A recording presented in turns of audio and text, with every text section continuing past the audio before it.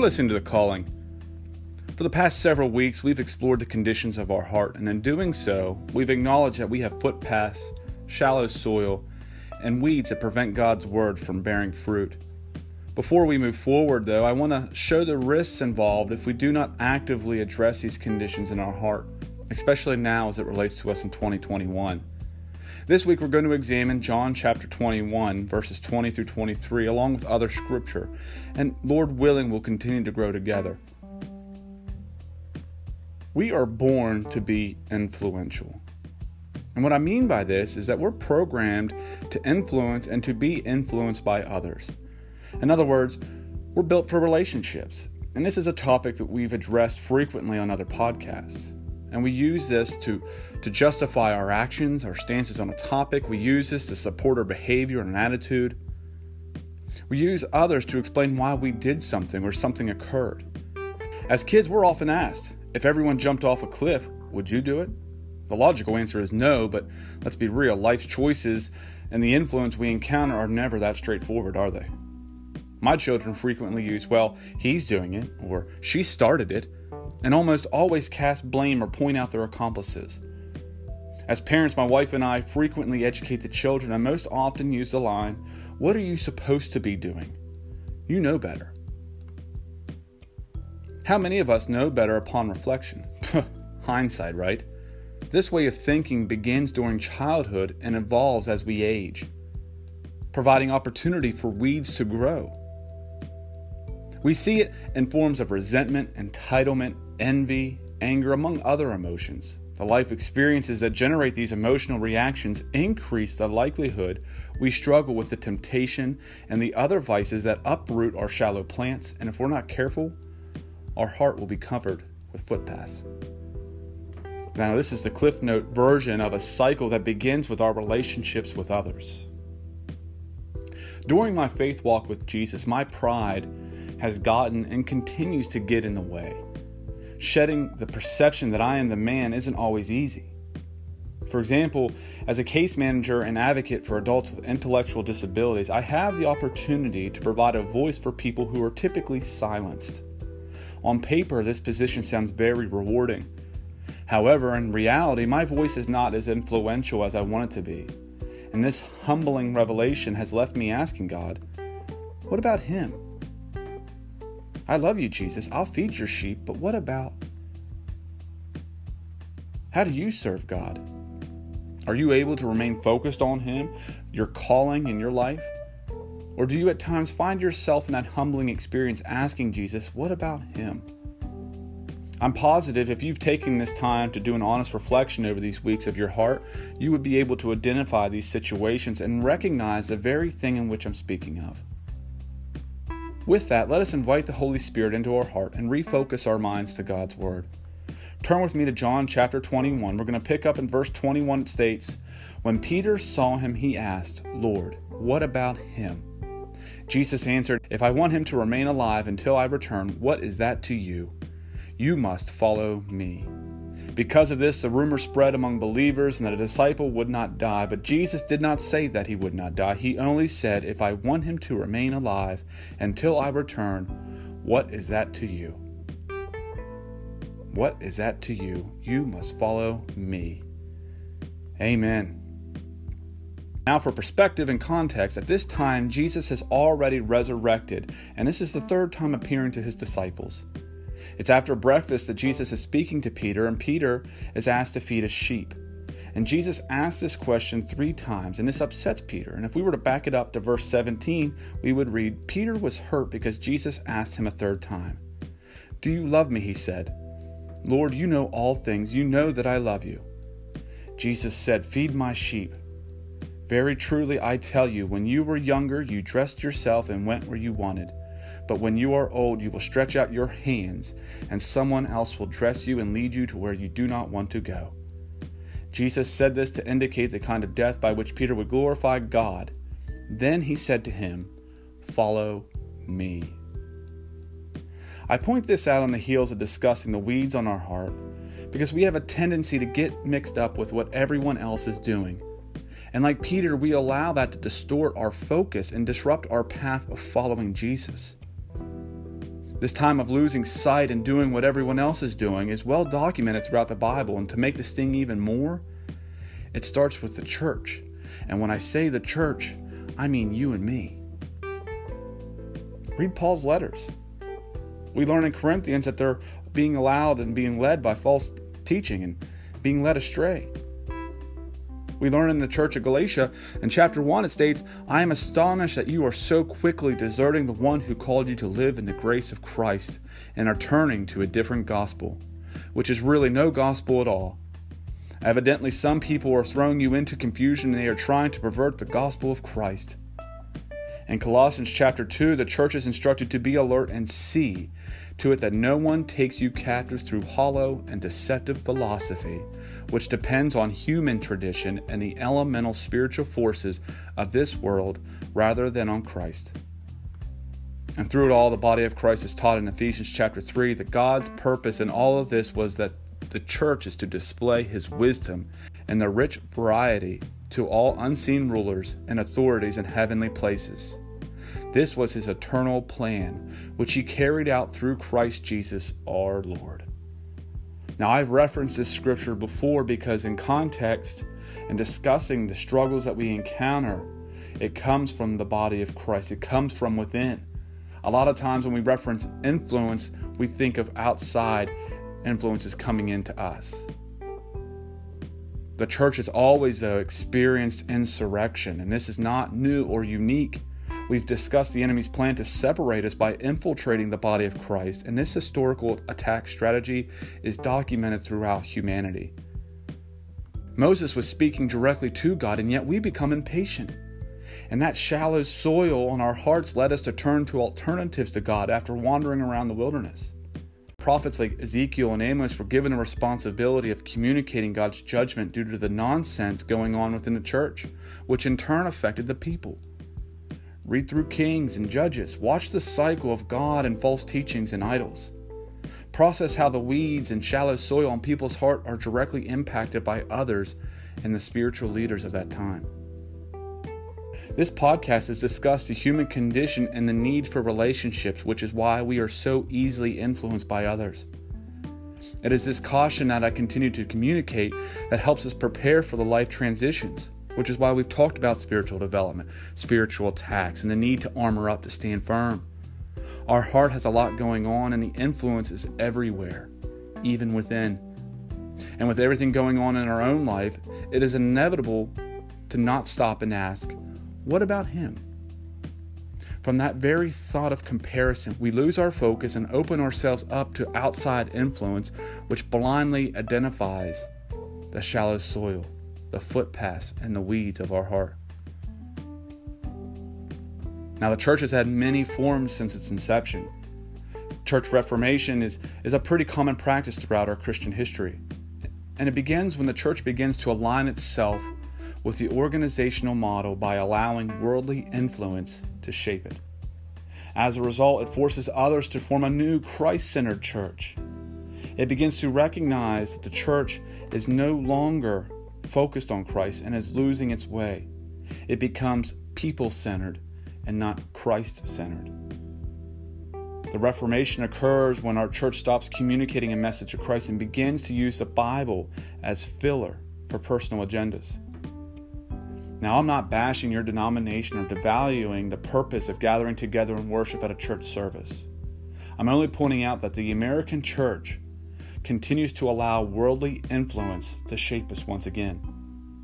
We are no longer seeking the personal relationship with Jesus, and we're becoming overly reliant on someone else to tell us how to be a Christian, instead of filling out the application to be a disciple.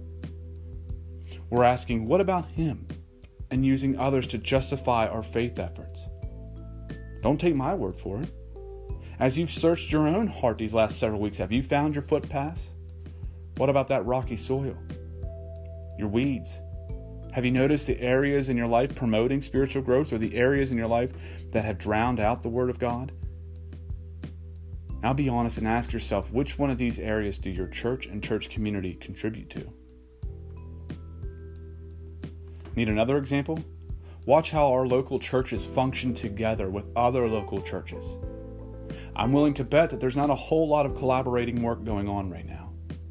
And before we think, well, that's because of COVID. No, this has been going on for decades, for generations. We become concerned with what about him, that we don't hear Jesus tell us, what is it to you? You follow me. There's no greater example in our country of this degradation within the body of Christ than to review the current events. Race, gender, equality are among the distorted headlines that ironically create division and battle lines within the battle of Christ. Calls for justice become demands for revenge. And we are becoming a people losing our way, who are held and led by false prophets and bad teachers. And because of this, we are spiritually starving. We're being told to form anti-racism churches and educate ourselves on the struggle of black and brown people. We're being called to be woke. But in doing so, we're replacing God's word with man's word. This is ironic because if the church is operating within the expectations defined by the Bible, defined by Scripture, then they're already anti-racism. They're already anti-hate everything. There is no need to draw special attention, and in doing so could be viewed as racist. You shut your dirty white mouth. Well, if we're following God's word, if we're actively feeding sheep and following Jesus, then we know that this rhetoric is contradictory to God's word. And look no further than the Bible. In chapter 1, verse 26, then God said, let us make human beings in our image, be like us. God created human in his own image. In image God created them, male and female, he created them. If you want to keep reading, feel free. But you'll notice skin color is not referenced. Why? Because we are one people. One people. Who, although look different, sound different, and experience differences, we are created in one image. To create anything else and to communicate anything else is a complete disregard for the very scripture our faith is built on. You need to be woke. You're blind, brother. Well, being woke in the eyes of man means you are already dead in the eyes of God. God calls us to be disciples of the gospel, to follow Jesus. Not to isolate one person's struggles over another based on their skin color or any other category of division. Doing so only increases the divide. And here's the real kick in the teeth. This logic only keeps people prisoner to sin that they may never have actually encountered. Well, what do you know? You're white. Yes, I am. And this rebuttal only validates the word of God and the biblical truth that is communicated. Who do you think you are? Who are you to challenge the church? You're not an ordained minister. Who are you to denounce racial movements? Well, in case I failed to mention before, I'm just a dude that God is using to communicate a message. And believe me, brothers and sisters, I am in no way holding that first stone or even standing in a crowd. I know my life is covered in sin just like anyone else. And I'm in no way discrediting those who have been victims of racial hate, because hate does exist. I'm only issuing a reminder that God's word, our salvation, is built on forgiveness and grace. And the freedom from guilt of past sin is only obtainable through Jesus Christ. Anything else keeps you prisoner and maintains a bondage that this world hopes to keep. But we want justice. No, you need to read Matthew chapter 18 and verse 21 states, then Peter came up and said to him, Lord, how often will my brother sin against me and I forgive him? As many as 7 times? Jesus said to him, I do not say to you 7 times, but 77 times. We have to keep forgiving because that's what Jesus did for us. That is the very sacrifice that he made. And to not do that, to hold out that forgiveness and that grace for certain parties, for certain people, for certain circumstances, is not what the scripture, is not what your salvation communicates to you or anybody else. Easy for you to say, you're not being killed by police. Correct, I have not. But people are being killed by others every day, and this is a travesty. To create a priority of justice for those who have been killed and by who they've been killed by only devalues the sacred life we all have in God's eyes. To redefine justice based on a subjective emotion authenticates the need for God's perfect justice. Now, I know I'm hyper-focused on racial today, but the underlying message is not limited to this topic. Every time the church diverts from Scripture to make exceptions to social ideas, we encounter spiritual strife.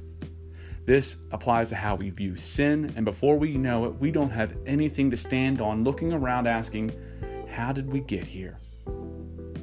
I say all that to share this.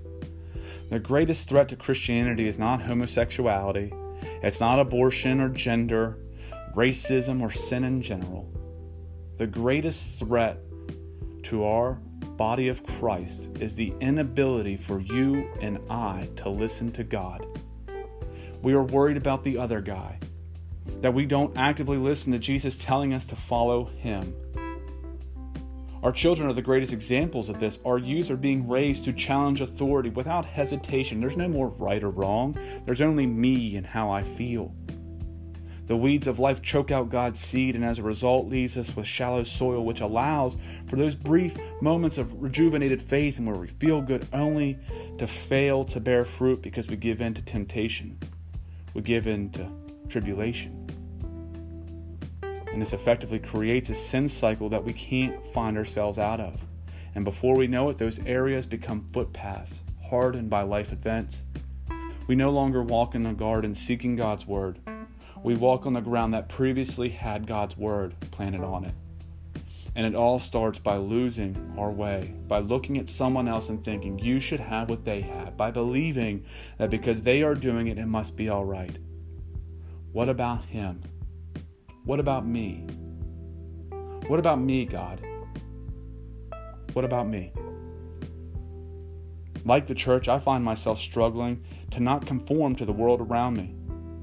It's disheartening to speak out in the name of what is right, only to fall on deaf ears.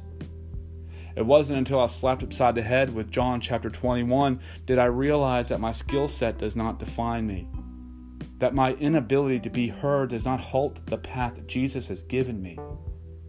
And when this discouragement occurs, I find myself asking Jesus, what about him, Lord? And I'm reminded, what is it to you? You follow me, Jesus said.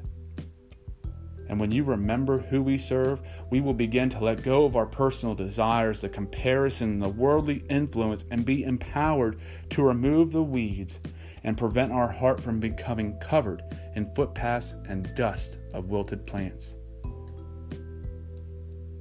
This week, I encourage you to seek and search your heart for God's direction and assistance to ensure that the plants begin to bear God's fruit.